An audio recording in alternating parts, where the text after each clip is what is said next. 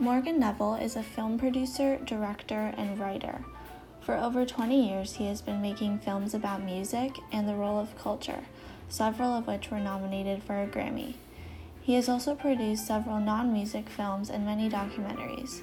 He won an Academy Award for 20 Feet from Stardom in 2014 and an Emmy for Best of Enemies in 2017.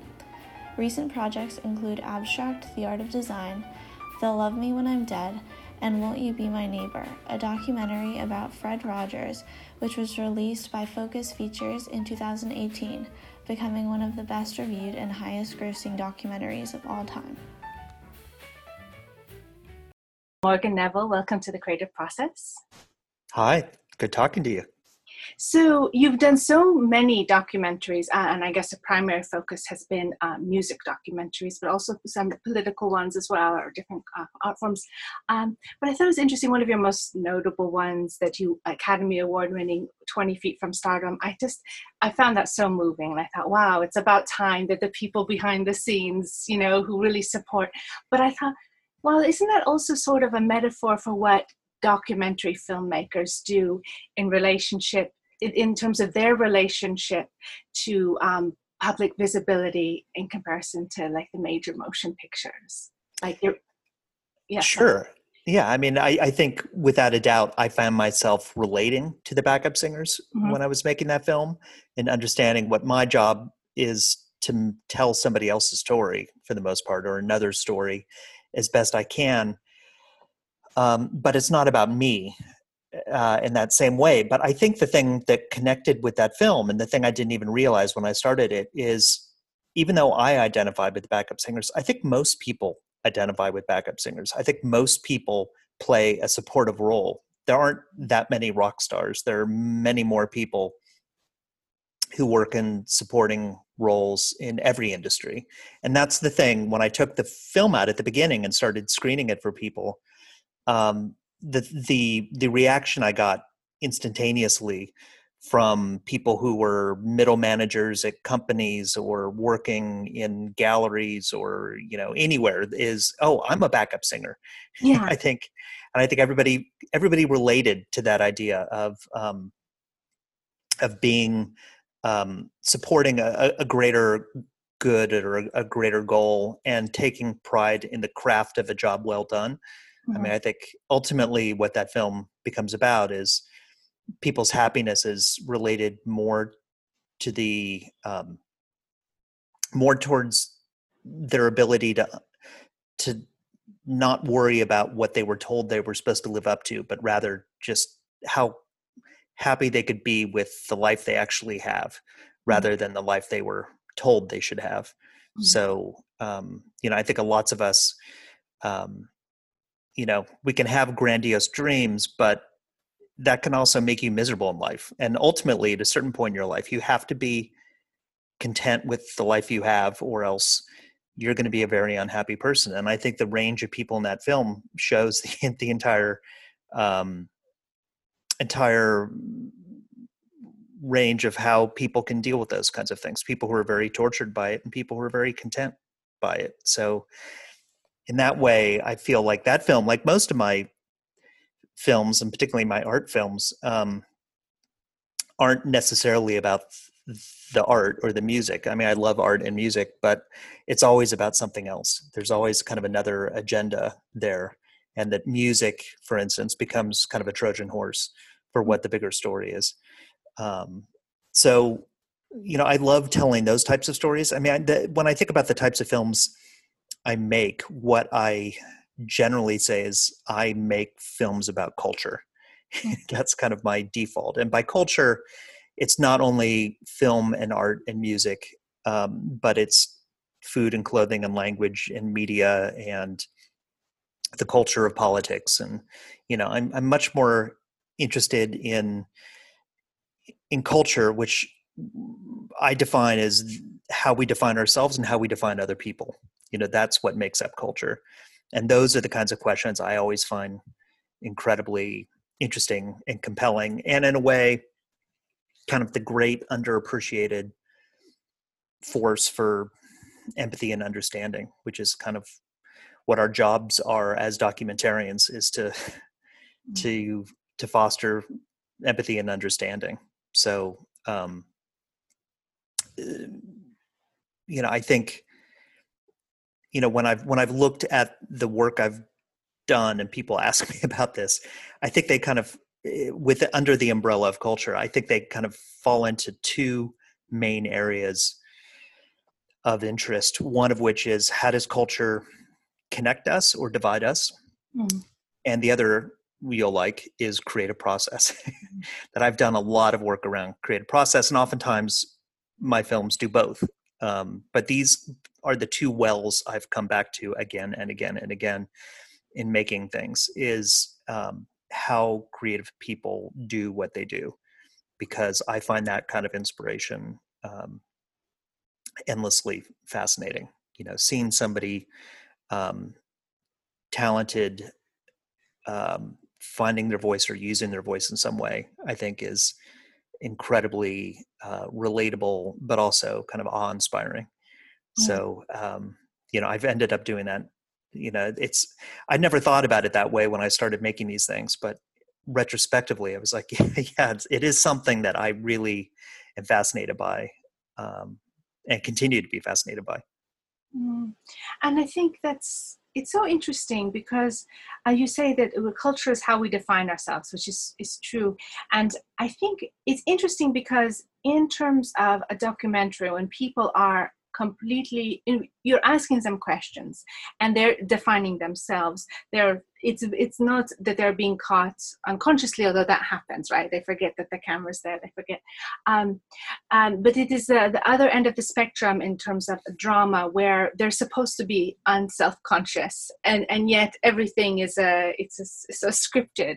So I really am wondering, what do you find, what kind of intimacies, honesty, truth-telling you can explore in documentaries drew you to that, as opposed to narrative drama, fiction, narrative drama? Sure. I know. Lots of documentarians don't like the term narrative filmmaking, because it implies that documentaries are non-narrative, which of course they are narrative.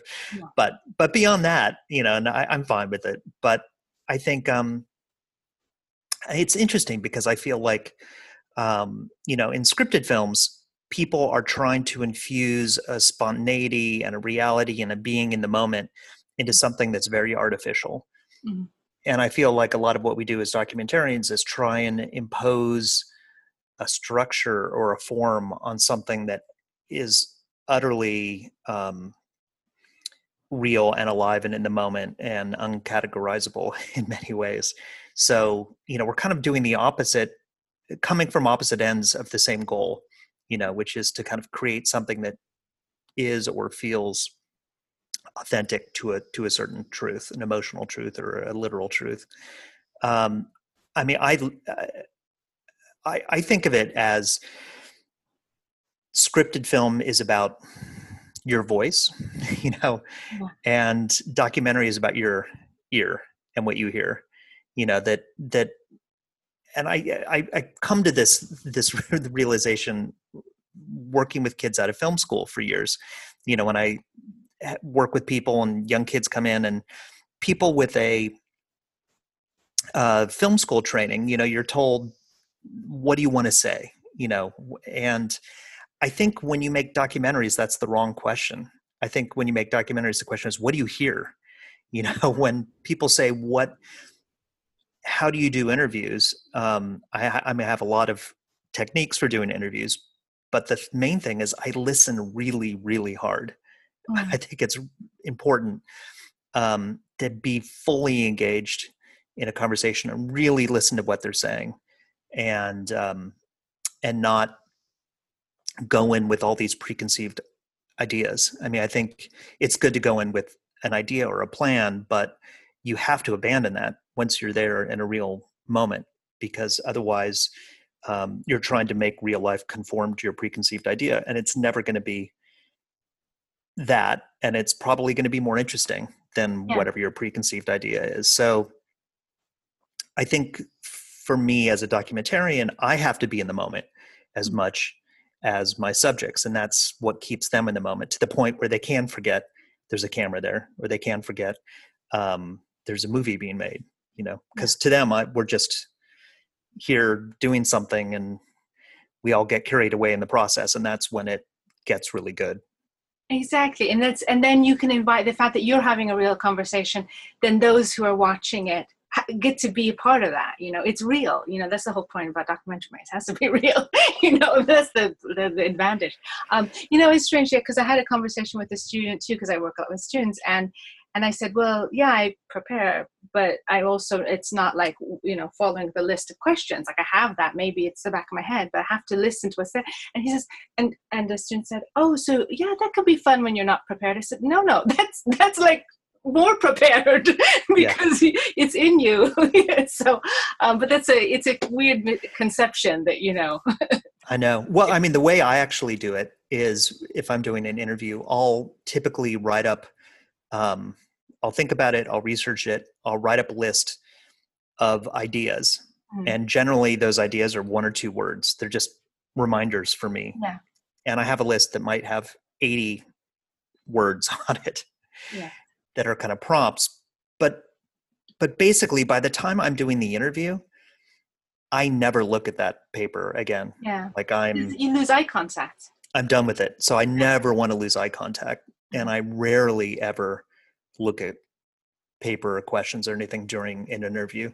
And part of it is, conversation has a natural flow to it, and you want to honor that flow and go down those alleys. And like, I'm prepared to not get to something that I wanted to talk about if the conversation's naturally flowing in a different direction.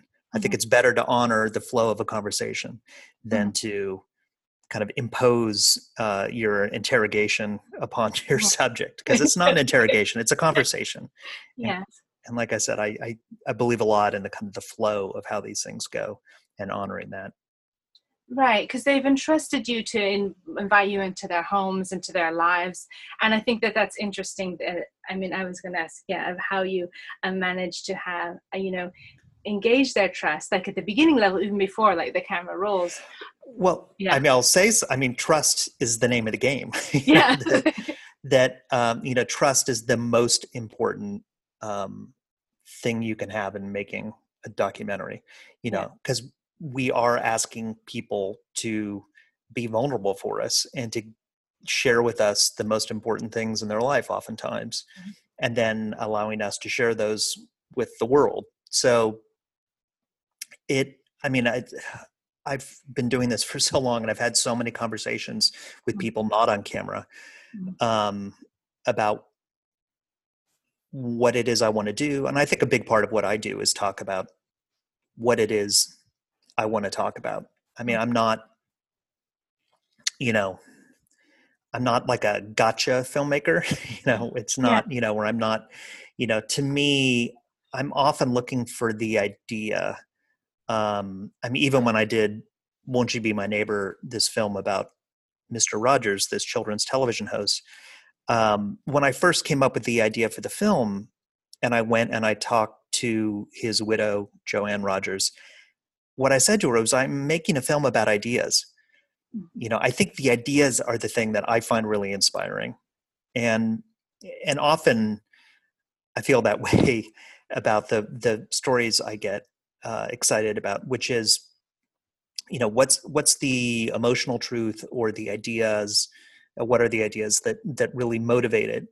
And the facts and the kind of ins and outs tend to be often the least interesting, and I feel like there's a documentary, certain documentaries can veer towards a more of like a Wikipedia kind of storytelling, which to me is not great storytelling, which is, and then they did this, and then they did that. And I kind of love doing as little of that as possible, of avoiding the exposition as much as possible. Like, you only use facts and exposition and stories to underline the big ideas or the emotions. And at least that's how I make films. And I find it liberating. So I'm always trying to get away from as much exposition as I can. Exposition is the enemy in my kind of storytelling. Sure. And so what is it like, when you're Fred Rogers or, so he's someone, and I believe that when you're approaching it, that he's like almost a saint of children's television or something, or Johnny Cash or Keith Richards. I mean, these icons who have been covered, or Fred Rogers, I hadn't been covered so much, but I think he obviously had his show for many decades. But yeah, but I will say about Fred Rogers was a little bit of a punchline when I started making that film. It's like that. And I think there's been a major reappraisal of who he really was, in part because of the film and all the things that have come out of that. But and every case is different. I mean, my Johnny Cash documentary is not about Johnny's life story. It's called Johnny Cash's America. And it's about why is Johnny Cash one of these rare figures in our American culture that connects with punk rockers and evangelicals, with the left and the right, with young and old, what are the commonalities, and how through examining those ideas can we understand the things that actually connect us, that we can agree about. I mean, that was really the idea that film was about. I mean, the Keith Richards film was kind of an outlier because it wasn't even meant to be a film in the beginning. I mean, the real story, I'll tell you quickly, was that, his manager said, Keith hasn't done an interview in a while and he's working on music and he has to do something. Will you come interview him? Just so we have some footage of him. All right. And of course, I would love to go talk to Keith Richards. So I prepared by putting together 100 albums, vinyl, and I brought a turntable and we set it up. And I had no agenda. I went in and I didn't have a list of questions. I mean, I researched and I knew his story in a certain way. I feel like I'd prepared for that interview my entire life because I'm a music geek, and years and years and years of listening to blues and country and reggae and rock and everything informed me to have this conversation with Keith where we just played records and talked about it. And he had such a good time. He said, let's keep going. And then we just kept going and going. And part of that was for somebody like Keith Richards, who has been interviewed so many times and everybody asks him the exact same questions. How do you not do that? Well, what does Keith want to talk about? How do we not ask those obvious questions and ask all the questions people never ask him? And once we did that, he completely loved it. And it became, so that film was, I think, a representation of who Keith really is without having to list off how he feels about Mick Jagger or how he feels about this song or that song. It's much more of a portrait of who he is now. So each of these, there's an idea behind them in a different way. And that's the thing that gets me excited, much more than the biography of it. And then, I mean, there's another thing that, since we're talking about creative process, is that I do some TV shows too, and I do a show called Abstract. And I don't know if people have seen it, but it's a Netflix show about design. But that show is entirely about creative process. It's a show about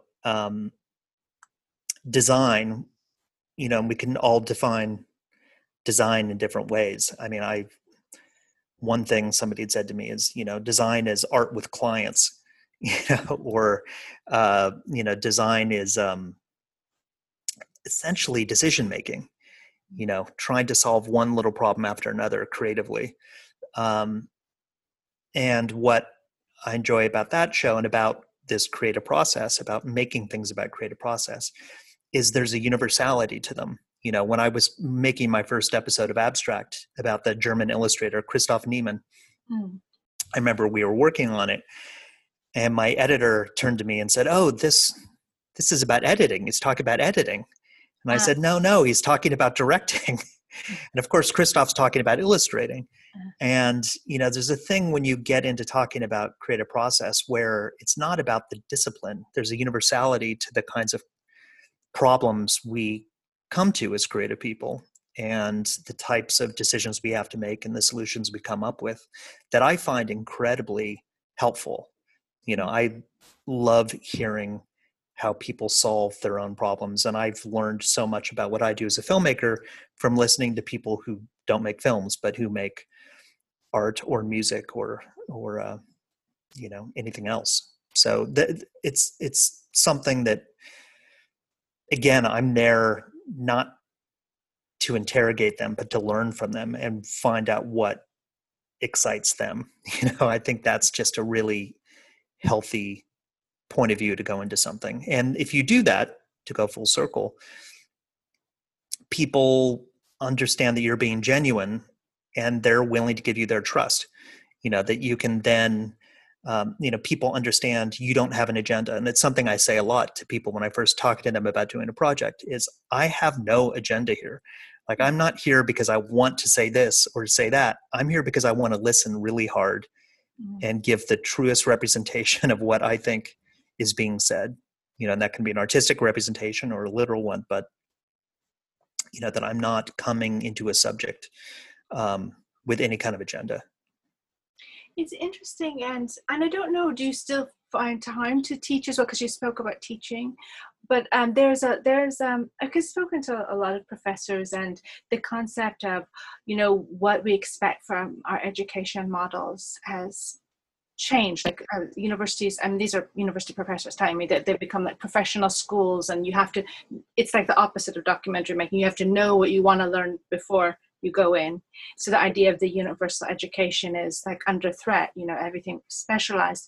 So anyway, I had asked you, are you still teaching, and what did you do? No, I did teach a little bit years ago. I taught a class at an architecture school, actually, about documentary film, but about documentary film as a way to kind of understand urbanism and community and the communities you're building in. And it was a great experience. And I talk to classes, but I don't regularly teach just because I'm too busy to do it. But I like teaching because, you do this long enough and you feel like, oh, I've learned a few things. Like, people need to understand this. And part of what I do, even in my business, is, I do a lot of mentoring, and a lot of young filmmakers who are working on things come and I'll help produce or executive produce their projects, or give them feedback or give them advice or anything I can do. So, there's a big part of that. It's when you're talking about universal education. I mean, that part of what I love about my job is I'm an utter generalist. Yeah. And I feel like my job allows me to do that. I mean, I started as a journalist, and I love journalism. And in a way, I think documentary is just another form of 3D journalism. It's a similar intent, but I feel that I'm not forced to be one thing when I make films. And even, just the process of making a film, journalism I love, but it's interviewing people and then writing things, or researching and then writing things. And that's part of documentary, but documentary is, it's visual, it's musical, it's editing, it's interviewing, it's traveling, it's writing, it's developing, it's finishing and coloring and mixing. It has all of these different aspects that keep it constantly changing. That it's not like I do the same thing every day. I feel like I'm constantly riding these waves of what the productions are doing and going in different phases of where the films are going. And I love that. I love that kind of process. And also, just in terms of my intellectual curiosity, it gives me the chance to figure out where I want to go.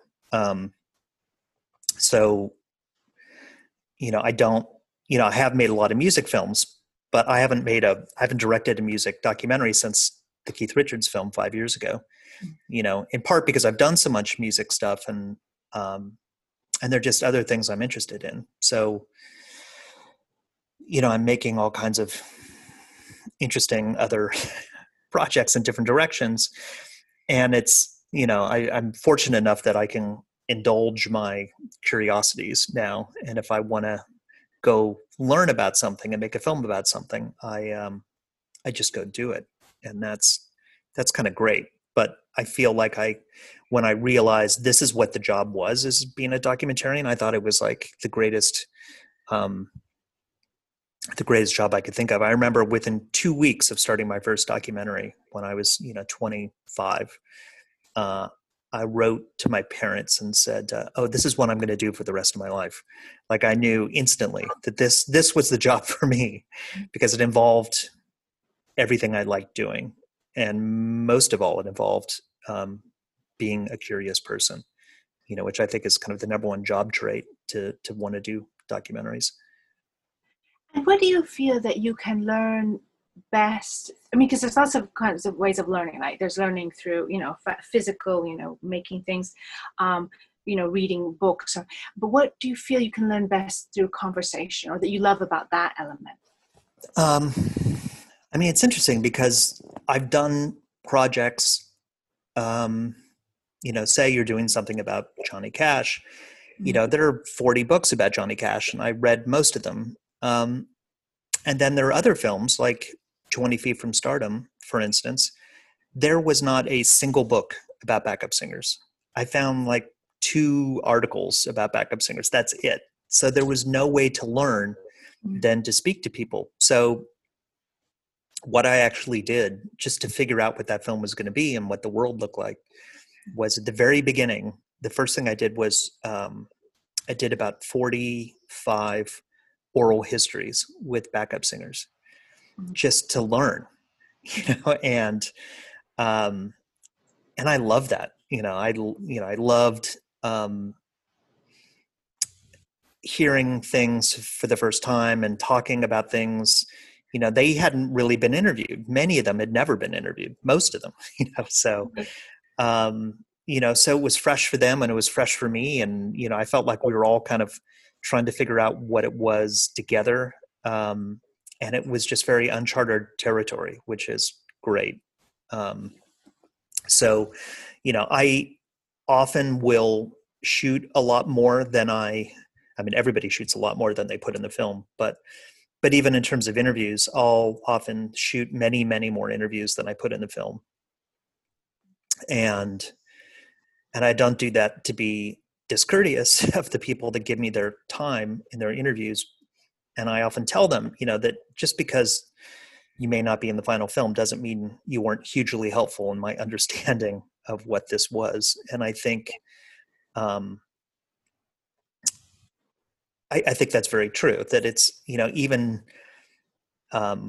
virtually any interview you do is going to teach you something, even if it's not essential, or it may teach you what you don't want to do, or it may give you a piece of a different puzzle.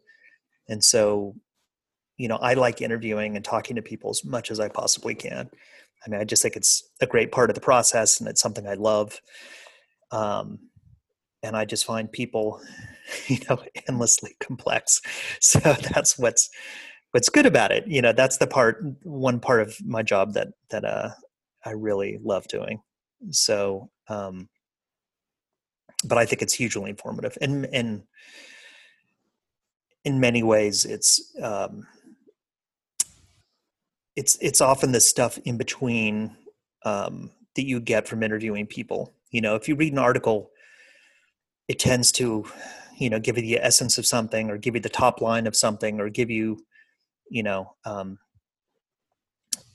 greatest hits of something. But when you talk to people, you get to go down all these alleys and follow all these tangents. And I find often that those things lead to more interesting things. I love being able to go down conversational alleys and taking it that way. And again, it gets back to the listening that we had talked about, which is, if you keep just trying to stick to an agenda of what you're talking about, you're going to miss the stuff that you actually want to hear about. I mean, I've said to people, I learned this, I think the hard way when I was starting is, you think you need to talk about something, and then you find yourself at the end of the day, telling a friend about this thing that happened in between questions or happened after the interview, or something that seemed so outlandish that it would never fit into your film. And then it occurred to me that, oh, maybe that should be your film.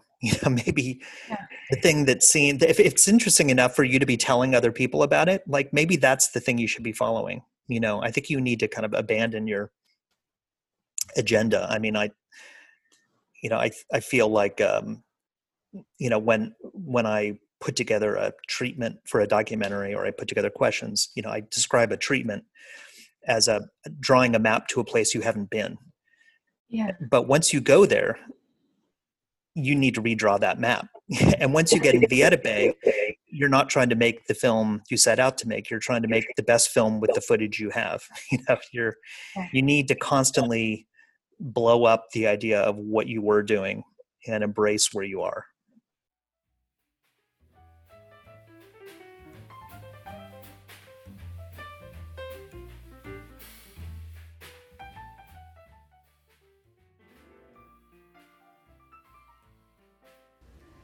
I'm 1hr6min, a politics major from Bates College and an associate podcast producer for The Creative Process. One of the most important takeaways for me from this conversation with Morgan Neville so far is the value of listening. Morgan talks about how he tries to eliminate his own preconceived ideas or assumptions when working on his films, and especially when conducting his interviews. He emphasizes letting the subjects guide the interview and not forcing any agenda upon them.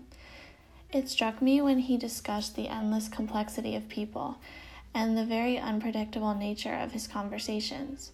He never knows exactly what he might uncover or learn about when he sits down with one of his interviewees. I think these lessons are extremely relevant to our political and oftentimes partisan climate here in the United States. Instead of recognizing the intricacies and individual differences involved, our approaches to addressing many political issues have been fraught with preconceived notions, stereotypes, and biases. Many leaders have seemed to stop listening not only to each other, but also to many of their constituents, the people they're supposed to represent. In my opinion, politicians must be open to change, rather than rigidly sticking to their party's views or their own previously held opinions. Like Morgan Neville, they should adopt an approach of curiosity, a flexibility in their expectations, and a commitment to accurately responding to the stories that they hear. Morgan makes the important point that interviews have the power to reveal details, emotions, mannerisms, and tangents that are almost impossible to replicate on paper or in an article or a book. There is really no substitute for authentic human conversation and storytelling. Morgan reminds us to make the effort to talk to one another, listen to marginalized voices, and reach out to those whose stories do not have a platform.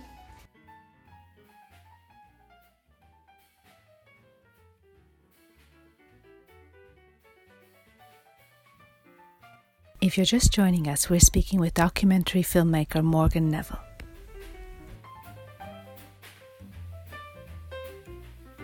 I think the great advantage and the disadvantage of nonfiction, of the real world, is the great advantage is that the real world provides stories that you could not imagine, and if you did imagine them, nobody would believe them. Because the impossible happens in the real world every day. So yes. That's the great thing about it. The hard thing is that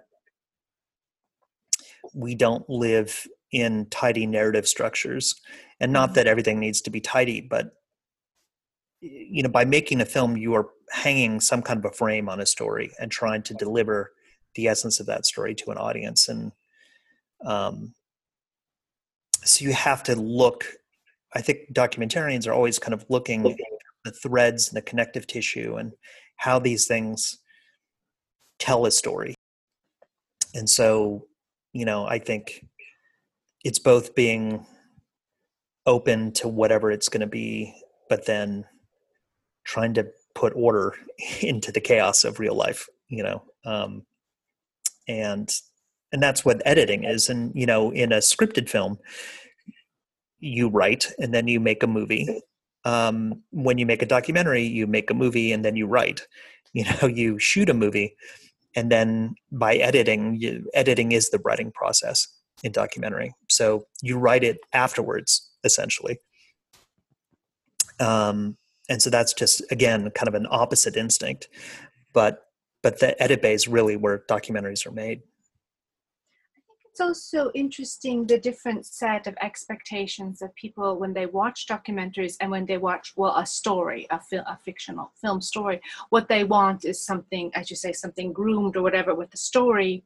They have that thing the tidy ending, the thing that exactly life isn't like. I remember I was having a conversation with Carter Burwell, and he scored the film on the life of Julian Assange. And he said, but real people's lives aren't, exciting. And even Julian Assange's, he wondered how it worked as a film, like a cinematic experience. And I thought that he's had a pretty exciting life, but it didn't fit what the expectation is. And what I love in documentary is, let's say in story, we want this adventure with that ending. And then with documentary, we want the experience that we know but we want to feel like we could have had that. Yeah, and it's interesting. I mean, I often say that documentaries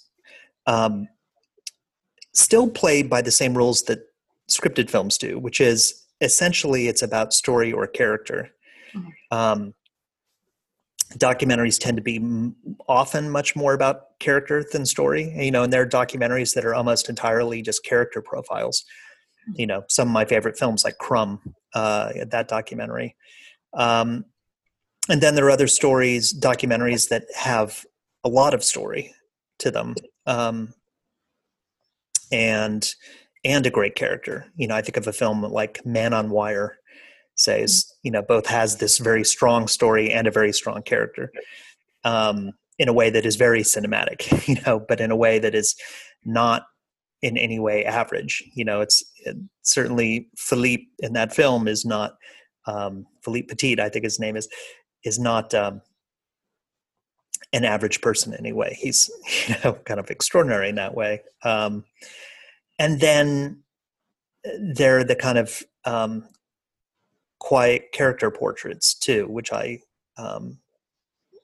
find endlessly fascinating. And that's a lot of what I think, I've done in shows like Abstract, where we're just doing artist profiles essentially, where it's a chance to kind of just enter somebody's world for a while. And, the advantage of doing something like that in a shorter form is you're not trying to carry a 90-minute time, narrative. So, it's a smaller slice, so you can kind of let the subject play out the length it wants to be.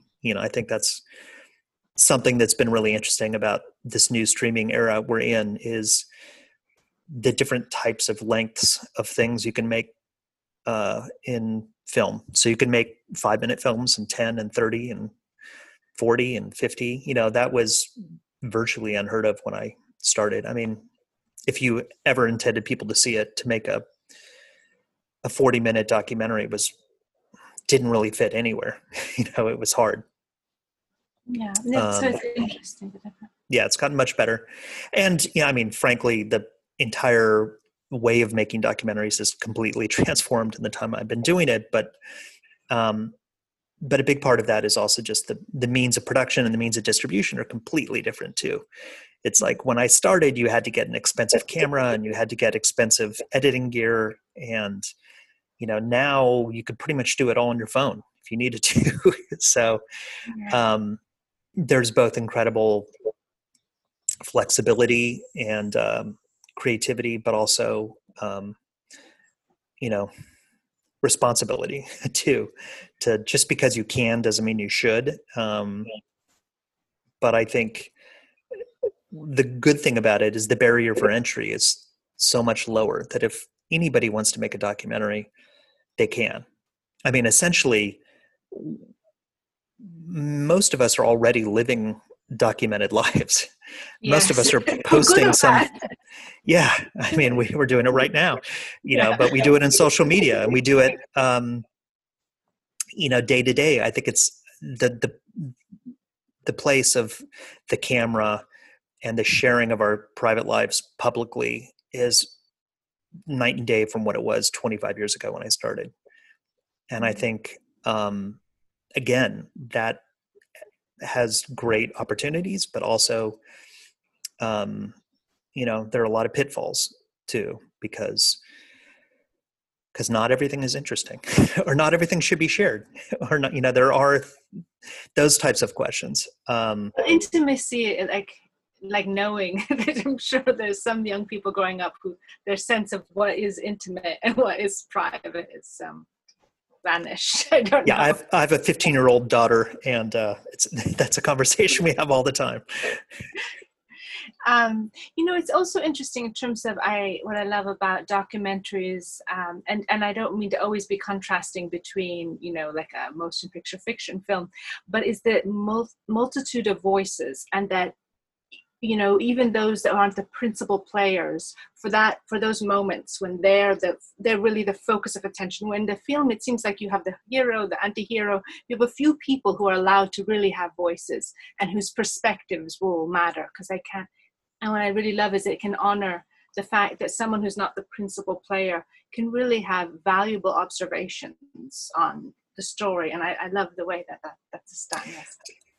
Absolutely. I mean, part of the reason I tend to not have a large number of interviews in my films, like I said, I do a lot of interviews and then I cut it down, is that anybody who's in your film, even if they're just a talking head, is a character in your film.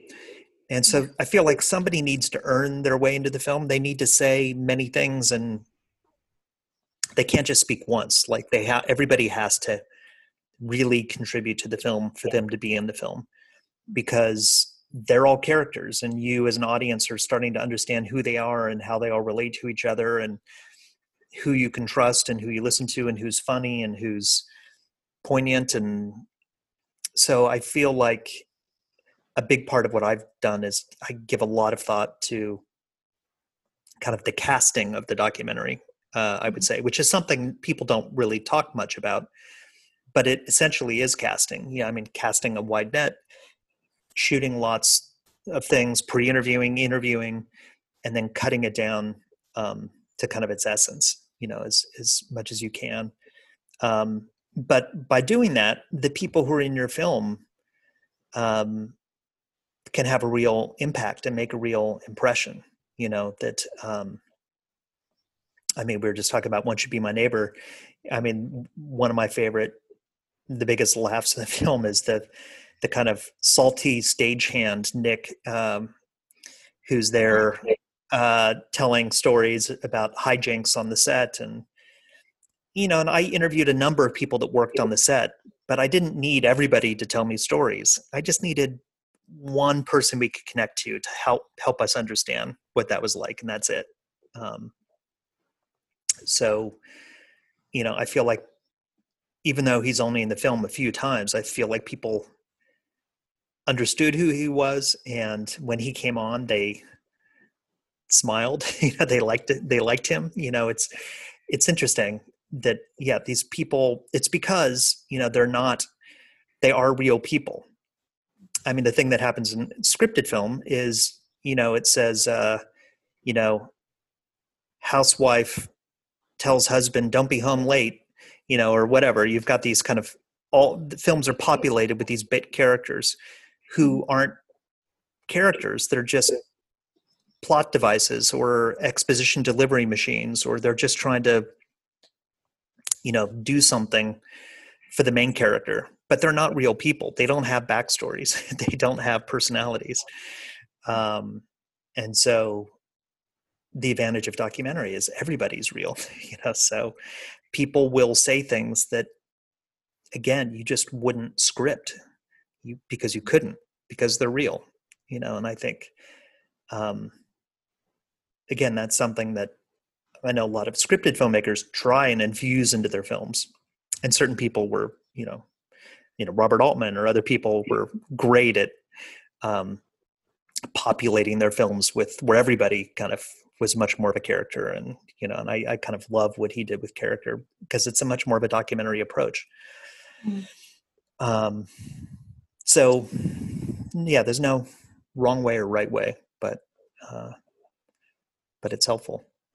You were speaking there about changing format, or formats are gone. Documentary styles have gone over a kind of a revision, and everyone has their own approach. But since you began, let's look back at documentary making. What you thought that was, and now the possibilities.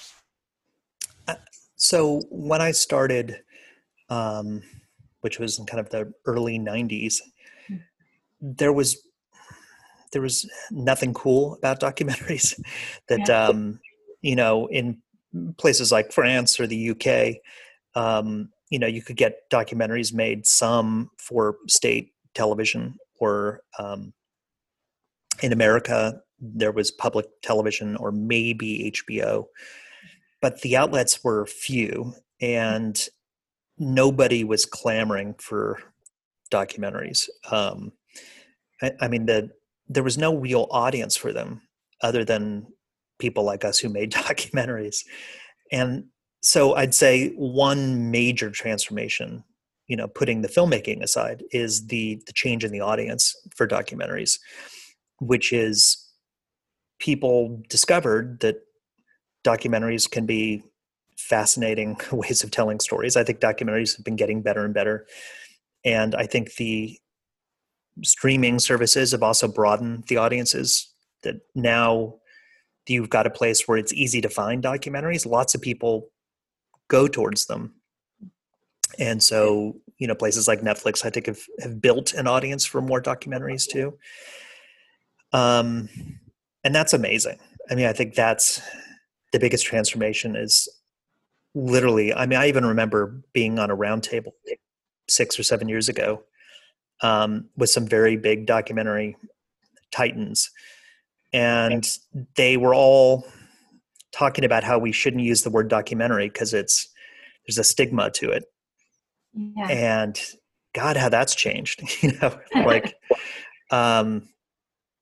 but I think up until not that long ago, it was always seen as like spinach, something that's good for you, but maybe not that tasty, So, and I think now it's just gotten incredibly exciting, and the audience has changed and the filmmaking has changed. And part of that is that we can be shooting films on our phones, or we can be documenting things. Digital shooting has been transformational, and non-linear editing has been transformational. So documentary, where you have to spend a lot of time and gather a lot of material to make a film, it's just so much easier now, because it's so much cheaper. It's just, if I want to go start shooting a documentary, I could be doing it after lunch. It's not, you can't say that with a scripted film. It's, to get to day one of a scripted film takes, millions of dollars, or, hundreds of thousands of dollars, and months of planning and casting and sets. And, a documentary, you just step out your door and you can start, and I love that part of it too. And that wasn't true when I started, like I said. Now my 13-year-old son can be making documentaries on his phone and editing them on his phone. It's kind of incredible. Is your other members of your family in filmmaking? No, actually, my wife used to be in filmmaking, and then she became a librarian. So she escaped filmmaking. And my kids are young; they're 13 and 15, and they're interested. But who knows what will happen? But for me, it's the best job I could ever imagine. I think it's like I said, it scratches every itch I have of wanting to do all these different things and learn all these different things. And it's not that it's easy, because documentaries are insanely hard to make. They're incredibly complex. But I wouldn't trade it for anything. Well, I think it's a beautiful life. I would like to speak about. I know, yes, music has been. We didn't speak about like your mom, this Silk Road documentary or anything, but I do want to speak about some of your like the Best of Enemies, or when when you made that foray into making. Look, this is a dramatic story, but it's a political story. I mean, how careful were you about choosing that? Did you decide I want to make something that touches on politics, or is it just that story that drew you? It was that story. I mean, I actually started my career in political journalism, and my first job out of college was working as Gore Vidal's fact checker. So, I had a connection to that subject, and I'm interested in politics, but that was very much that story. My co-director on that, Robert Gordon, had come up with a bootleg videotape of some of these debates between Gore Vidal and William F. Buckley, these two intellectuals that they had on television, and ABC television in America in 1968, this tumultuous year. And when I watched these debates, I didn't know what the story was, but I just knew that I wanted to make a film about it. Like it was an instinctual thing. And I think oftentimes the films I do and that I'm excited about are the ones that I feel like I have to make, and it's very much a gut instinct and not, a careful plan. It's like, oh, I have to do that, and whether it's Fred Rogers was that way, or Orson Welles, or Best of Enemies. They're just stories that I just jumped at, before I even quite understood why. And to me, a film like Best of Enemies, which I'm very proud of that film. Again, it's about media, really, and it's about how we talk to each other. So for me, that is also really a film about culture. Mm-hmm. It's about how do we talk to each other, and how, what does real dialogue mean? It's in a way, it's the opposite of "Won't you be my neighbor," but it asks all the same questions. How do we come together and find our commonalities or exaggerate our differences, and who are the people pushing the levers on these kinds of forces?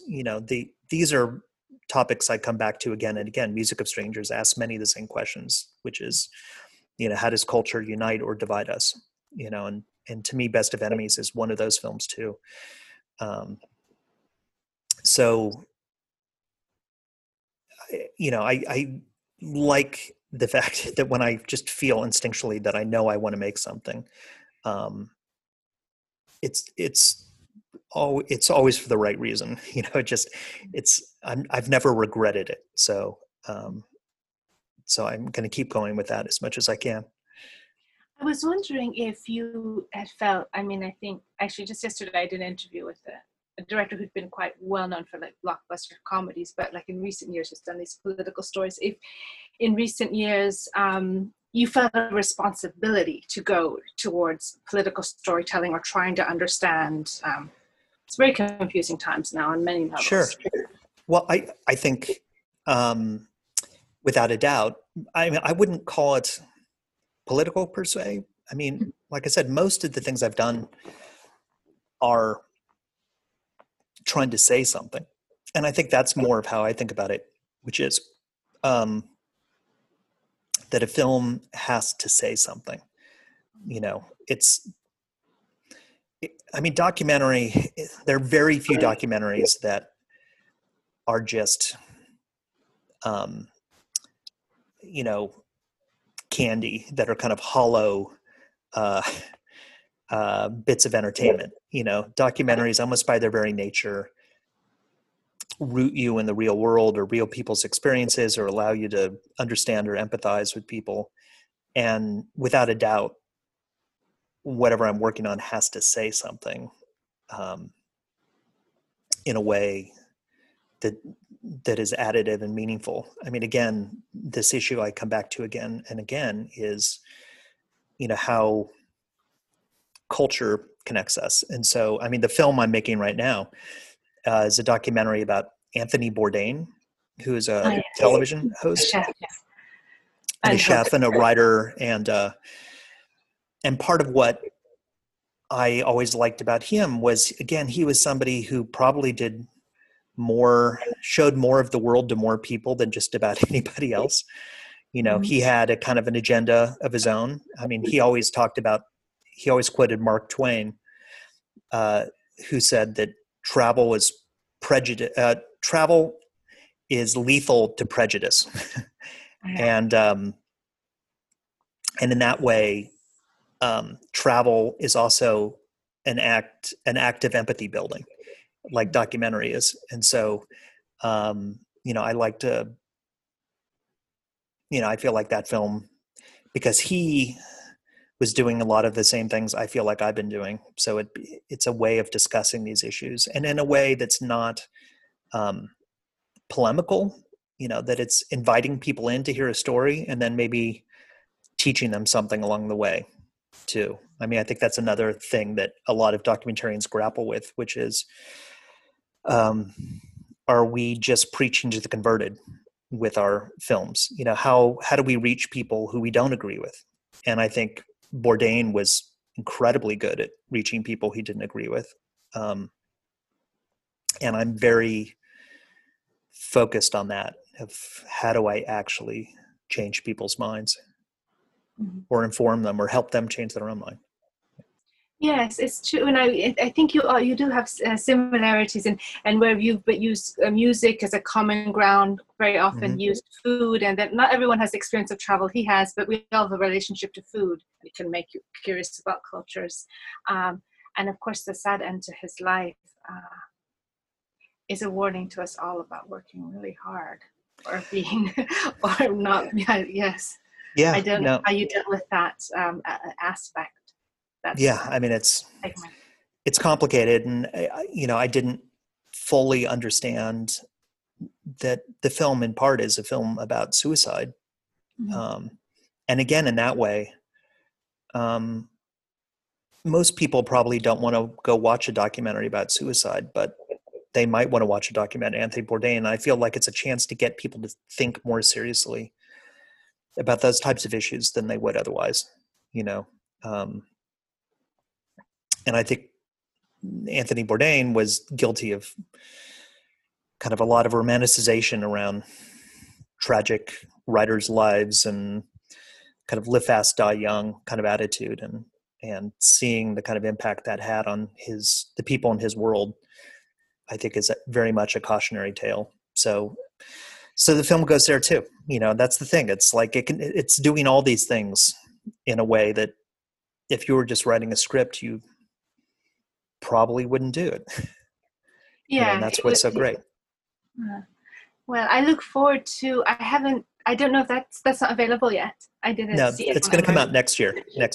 All right. I look forward to, because I think he's a great storyteller as well, a great communicator, and a great sense of humor and all these. So yes. I think it's funny. Yeah. It's funny with with serious things involved. So I mean, I think that's an important. It's fascinating. So I guess I should ask you. We talked a bit about education, and I guess it's something we've been all.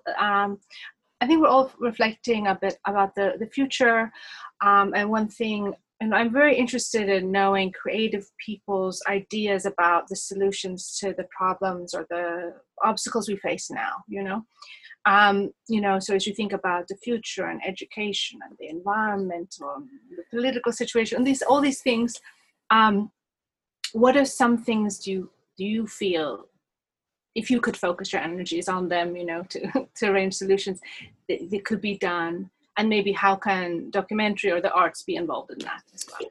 Well, I mean, I think, again, I've talked a lot about curiosity, and I feel like one of the great divides we have culturally is a curiosity divide. I can't remember who it is that said, if you want to cure prejudice, give everybody a passport and make them take a trip. It's like, we need I think I think documentaries are, in the words of Roger Ebert, empathy machines. They're about letting you understand how other people live. And that very act is one of selflessness, of getting out of your own experience. And I feel like, we have a tremendous amount of people who don't want to learn, who are actively kind of fighting against science or education or, you know, racial understanding. There's so many bad problems. And I think, again, trying to figure out ways to reach those people. Mr. Rogers, that documentary was very intentionally me trying to figure out a way to tell a story that reached a lot of people who have different backgrounds, who I don't agree with, but we all grew up watching that show as children, say, and we weren't formed as politically at those times, so everybody has kind of a pre-cultural connection to that character, so it kind of short circuits the normal cultural baggage in the same way that Johnny Cash did, that, and that's, again, this kind of I've come back to again and again, of trying to find ways where we could talk about the stuff we do agree about, or why do we all like this thing or understand this thing, and what's it really about. And I think, a big part of what Fred Rogers was about, and something I've talked a lot about, is, a sense of, it's another version of empathy, but it's a sense of love, and trying to kind of, I feel like in a lot of my films, I'm trying to share the kind of beauty and excitement and complication of people's lives and worlds, and not, and invite them in, but not scold them, or lecture them, and I feel like the best way to change somebody's mind is to have them change their own mind, to kind of, I find a lot of times if you tell people, like, a lot of documentaries are kind of agenda-driven documentaries that are polemical documentaries, and I think you end up preaching to the converted oftentimes, and people who don't agree with you, who might see that film, are naturally skeptical of being told what to think, even if they should. So I think these are the kinds of questions I grapple with. I think all of us documentarians grapple with a lot. So I think my approach is to try and find these stories that invite people in and let them make up their own mind about things. And hopefully, if you tell the story well enough, you'll find yourself in agreement about them. And if I may ask, because of Fred Rogers, I'm wondering what your relationship is to spirituality, and what questions, or how, through the making of that documentary, or perhaps making documentaries, is your kind of spirituality. I don't know. Yeah, I thought a lot about it working on this Bourdain film too, because I agree with him about so many different things, and I find that both Anthony Bourdain and we're both atheists, so I'm not spiritual in that way, but I'm deeply humanist, which to me is a kind of spirituality, and I think Anthony Bourdain was too, and I think that's a kind of a moral framework that I can get behind, that I really believe in.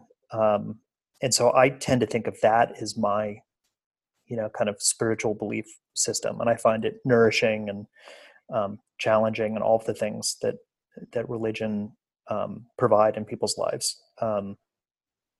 So it's a different approach, but I think ultimately it's a kind of a humanist spirituality. Well, I think that's one of the best kinds, I think, because it has a room for everyone in that, and all are welcome. Thank you, Morgan Neville, for your message of empathic imagination, imparting humanist values by sharing the stories of many people across the arts and culture widely, and for opening our eyes to new experiences. Thank you for adding your voice to the creative process. Great speaking with you. I really enjoyed it.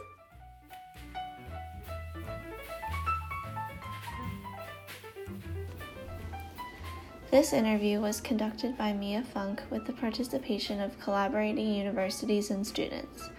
Associate interview producer on this podcast was Sophie Mackett. Digital media coordinator is Yu Young Lee. And Wintertime was composed by Nicholas Anadoulis and performed by the Athenian Trio. Has this interview sparked your creative process? If so, you can submit your creative works to submissions@creativeprocess.info for an opportunity to be included in the projection elements of our exhibition, Traveling to Leading Universities, or published on our website, www.creativeprocess.info. Want to be involved in exhibitions or interviews? Email us at team@creativeprocess.info.